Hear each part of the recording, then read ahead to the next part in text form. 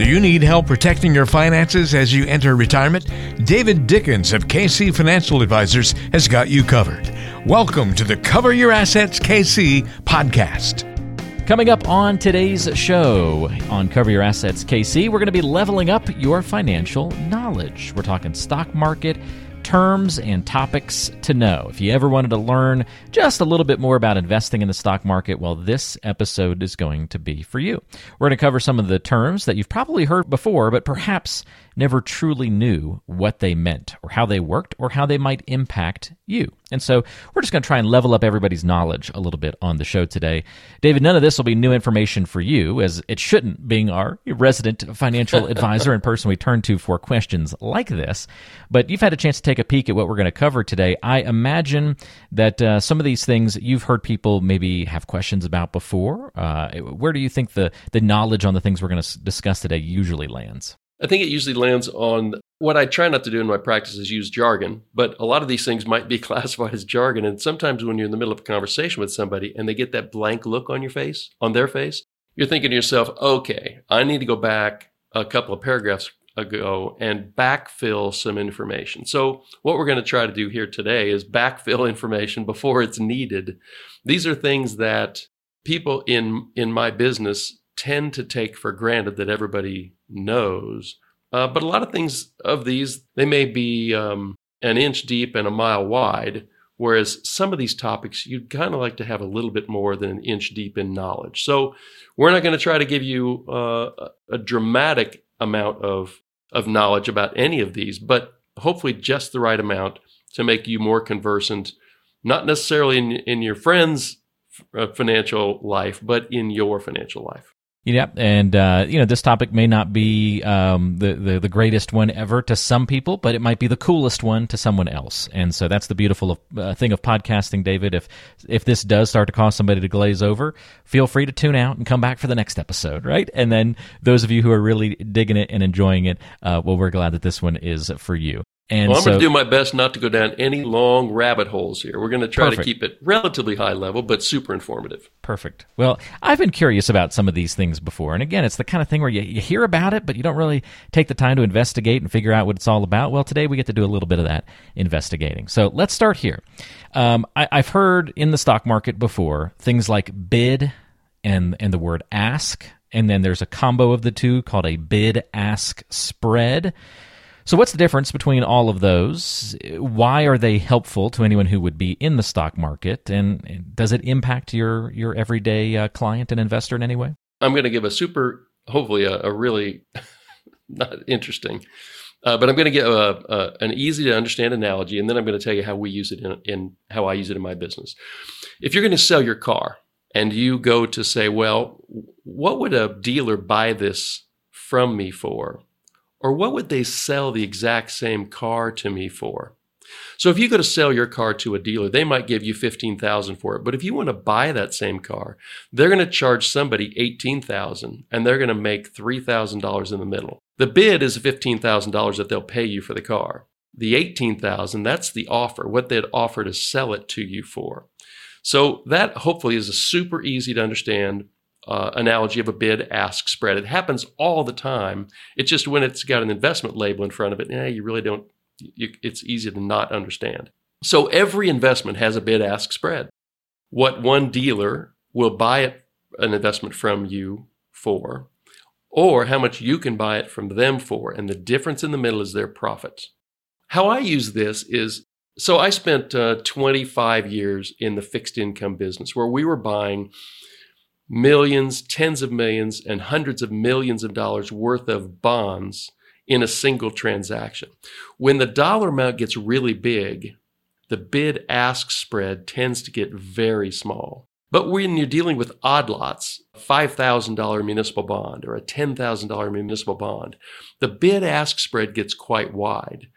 In other words, the answer is cheaper is better anytime you're executing a trade in the investment business. And so that's why when I'm especially dealing with bonds in my clients' portfolios, I tend to not buy individual bonds because we would be buying $10,000, $15,000, or $20,000 of an individual bond. Whereas if I buy bonds in an exchange-traded fund, I get a very, very small bid-ask spread. So better execution, smaller bid-ask spread means that they're cheaper to trade, which almost always means that's a better deal for the investor. Okay, excellent. That's bid-ask and bid-ask spread. Some background knowledge on those terms. Again, we're going to hit a lot of different terms. Some of these will be more minutia. Others will be a little bit broader. This next one, I think people have been hearing a lot about lately, David. That's the, are we in a bull or a bear market? That one, I think, works its way into common vernacular a little bit more. Is it important for people to understand which one we're in? Well, I think it's critically important based on the way we manage money here. And for people that are in retirement, I think it's super important. So the terms, all they mean is a bear market is when the overall trend in the stock market is up. And a bear market is when the overall trend in the market is down. Usually, a bear market label gets hung on a market when the market is down 20% from the peak.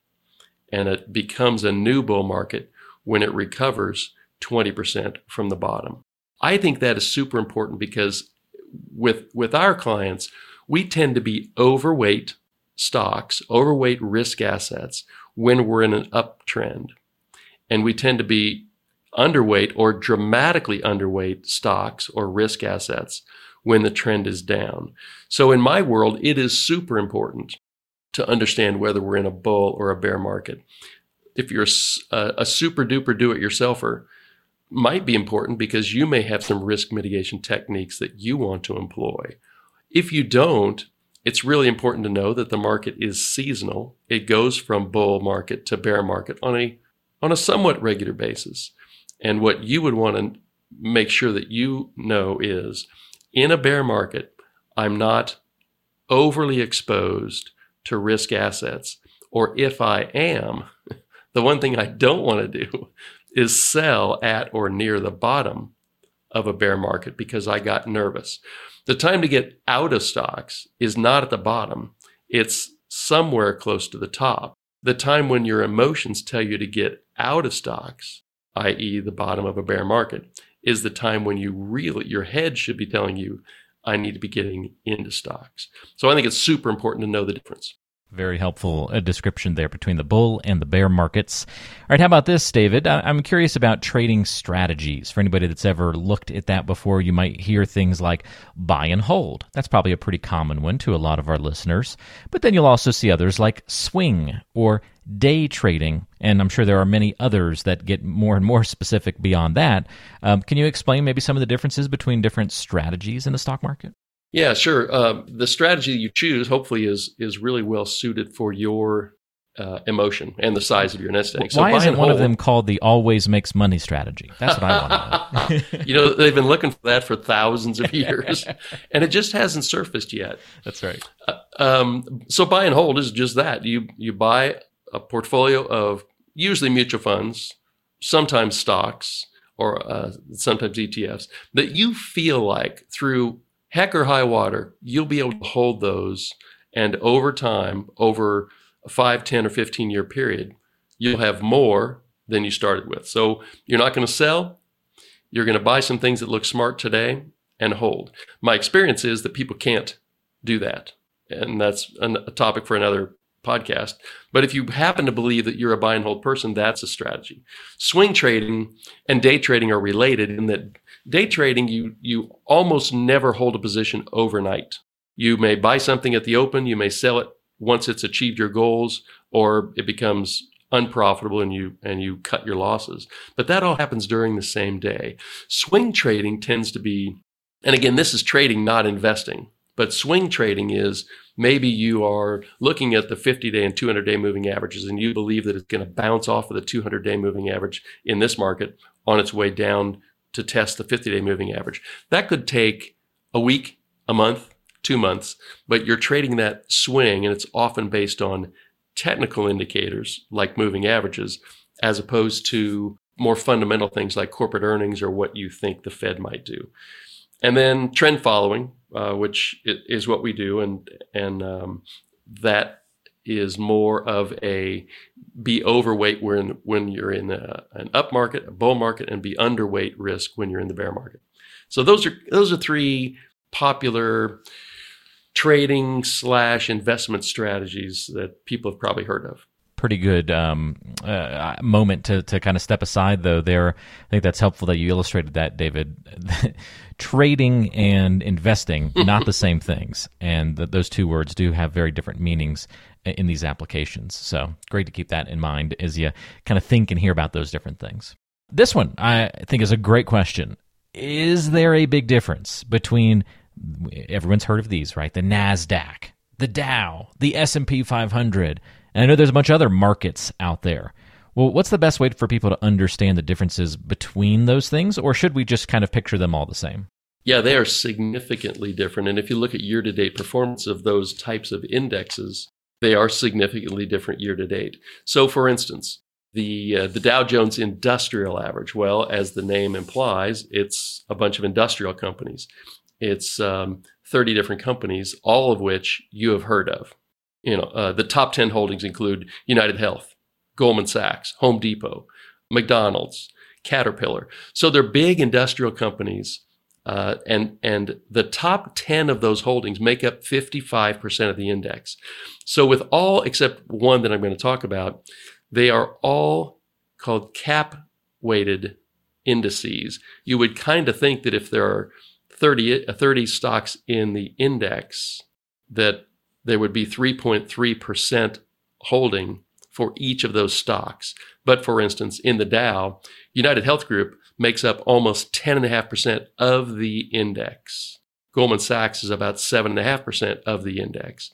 So that's super important to understand. And then they're all giant companies. So that's the Dow. It tends to be stodgy, older companies that should be less volatile in down markets like we're having today, and that's the case. The S&P 500 is, you would have thought, well, that might have an equal weight of 500 different companies. And there is an ETF that will actually do that for you. But the one we most invest in is also a cap-weighted index. And its top 10 holdings are, again, household names: Apple, Microsoft, Amazon. Tesla is even in there, although 2.5 years ago it wasn't. Exxon. So it's more household names.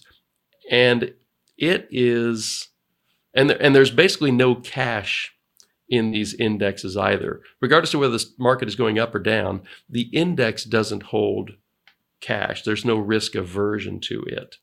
So these are all really large companies, and the S&P 500 index is often viewed as the stock market in America because it has exposure to these 500 mostly household names.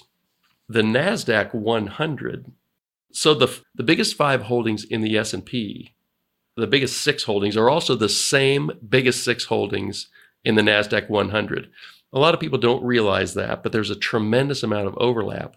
They're just more amplified in the NASDAQ 100. So for instance, Apple is the biggest holding in both the S&P 500 and the NASDAQ. But Apple in the S&P 500 is 6.5% of the index. In the NASDAQ 100, it's 13% of the index. Microsoft is 5.5% of the S&P 500, but over 10% of the NASDAQ. So the NASDAQ is really kind of considered to be the high-tech index, and it is certainly more volatile than the S&P 500 because it has a significantly higher exposure to some of these more volatile growth companies. There's another index called the Russell 2000. It's a small cap index. So the things we've talked about before, Dow, S&P, and NASDAQ, those are all big company indexes. The Russell 2000 is, by definition, a small company index. I'm looking through the holdings. It is, well, people have probably heard of Texas Roadhouse because they've eaten there. Yeah. But most people have never heard of... My dad loves him some Texas Roadhouse. One of his favorite lunch spots. But most people would have never heard of the vast majority of these stocks because they are really small companies in little backwater areas of our economy doing important things. They're just not household names. And that tends to be a more volatile index because a lot of the companies in that index don't have earnings. They may have revenue, but they're more startup, they're more small cap, they're small companies that may not have earnings, so it makes it way more volatile. And then one thing I mentioned earlier, the equal weight S&P 500. You can get an ETF that instead of having a big weighting on Microsoft or Apple or Amazon, it would have an equal weighting amongst all 500 companies.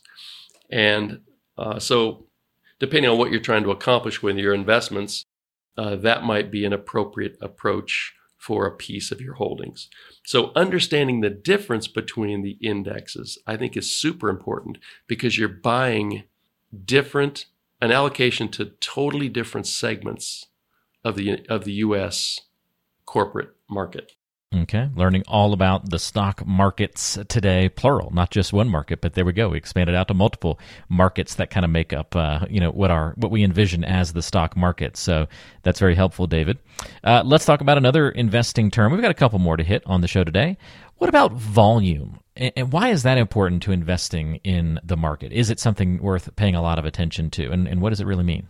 So it's important to me, and the reason is because that tells me high volume days, whether they're up or down, tell me that big institutional money is moving, either in or moving out.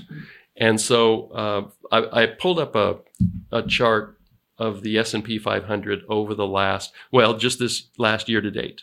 And if you look at, we've had we're in the middle of a third, really nice run up, maybe a 10% rebound, a 15% rebound in a down market. And if you look at the volume that was traded on those days during the upswing, the volumes are lower than the volumes that occur when the market is going down in a bear market. So all that tells me is that a rally, an increase in index values, an increase in the S&P that's going up on light volume is not sustainable. So that's how I use a volume. If you're trading individual stocks, you would definitely be clued in on the volume that's happening in any individual stock. But I don't trade individual stocks for my clients, and so that's how I would use volume in my business. Very good. It's also important, I think, to illustrate that too. Like these answers, this information that you're giving us, there's some differences here between if you were a do-it-yourselfer going out and just investing in the stock market solo and buying individual stocks versus this broader view of how someone like you, a financial advisor, uses these terms, uses this knowledge. So the knowledge can be the same, but the application of it can be very different depending on your goals and your angles and your purposes. So that's very helpful. I feel like over the last several years, even if you're not, really tuned into the financial markets, you've probably heard the word short. Even if nothing else, you maybe watched the movie The Big Short, and that kind of envelops this term into it as well. What's happening when someone is shorting the market or they're going short? What does that usually indicate, and why is that important to know? Yeah, so that usually it indicates two things. Most often, it indicates that somebody is betting on a downtrend, whether they're shorting the S&P or the NASDAQ, or whether they are shorting Amazon or Apple. And shorting means that you're short a stock, you've sold something. This is going to get a little confusing, but you've sold a stock. Let's say you're short Apple. You have sold the stock that you didn't own.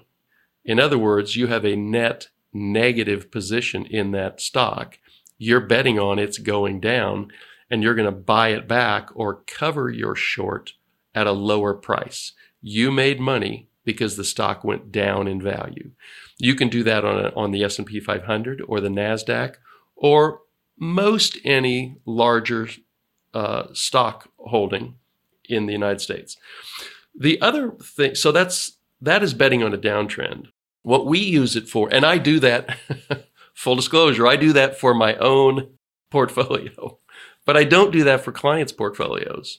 What I do for client portfolios is I will use a short ETF to hedge their portfolio or to hedge a position in their portfolio. So for instance, real specific, if we're going to invest in the S&P 500, we typically use an ETF that would have the ticker symbol SPY.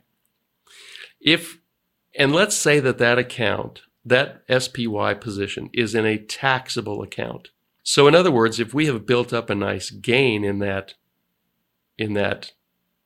S&P 500 investment, what we don't really want to do is turn around and sell it when we're convinced the market is going down, because we'll create a capital gain and they're going to have to pay taxes on that. If there's a way to hedge that position in a taxable account such that we don't have to sell it, but we can insulate ourselves either partially or fully from a down market, then we should try to do that. And the way we would do that, either fully or partially, is to buy an ETF with the ticker symbol SH. And that works in a one-to-one relationship opposite to the S&P 500, the SPY. So all we're doing there is adding a counterbalance, something on the other side of a teeter-totter. I'm not sure what word picture to draw here, but if SPY is up 1% on a given day, SH is going to be down 1% on that same day. So what we've done by adding SH to that portfolio is to neutralize the upside and the downside of SPY. So those are the two ways that I think very practical usages for shorting the market. I will say that shorting the market can lose you a lot of money if you're wrong. So you're betting on Apple earnings coming in badly. Well, you could short Apple stock, but if you're wrong on that bet and Apple stock shoots higher, that's when you get into covering your short positions. And if you've ever heard of the term a short covering rally, all that means is a lot of market participants were short a particular stock, they were wrong, and as the stock starts going up in price, they have to cover those shorts, which fuels the uptrend. So shorting is not for the faint of heart. Using it as a hedging position in your portfolio can be really smart. Yeah, that's where you start to get into terms like squeeze and other things like that, right? Yes, things you don't want to be on the wrong side of. That's right. That's right.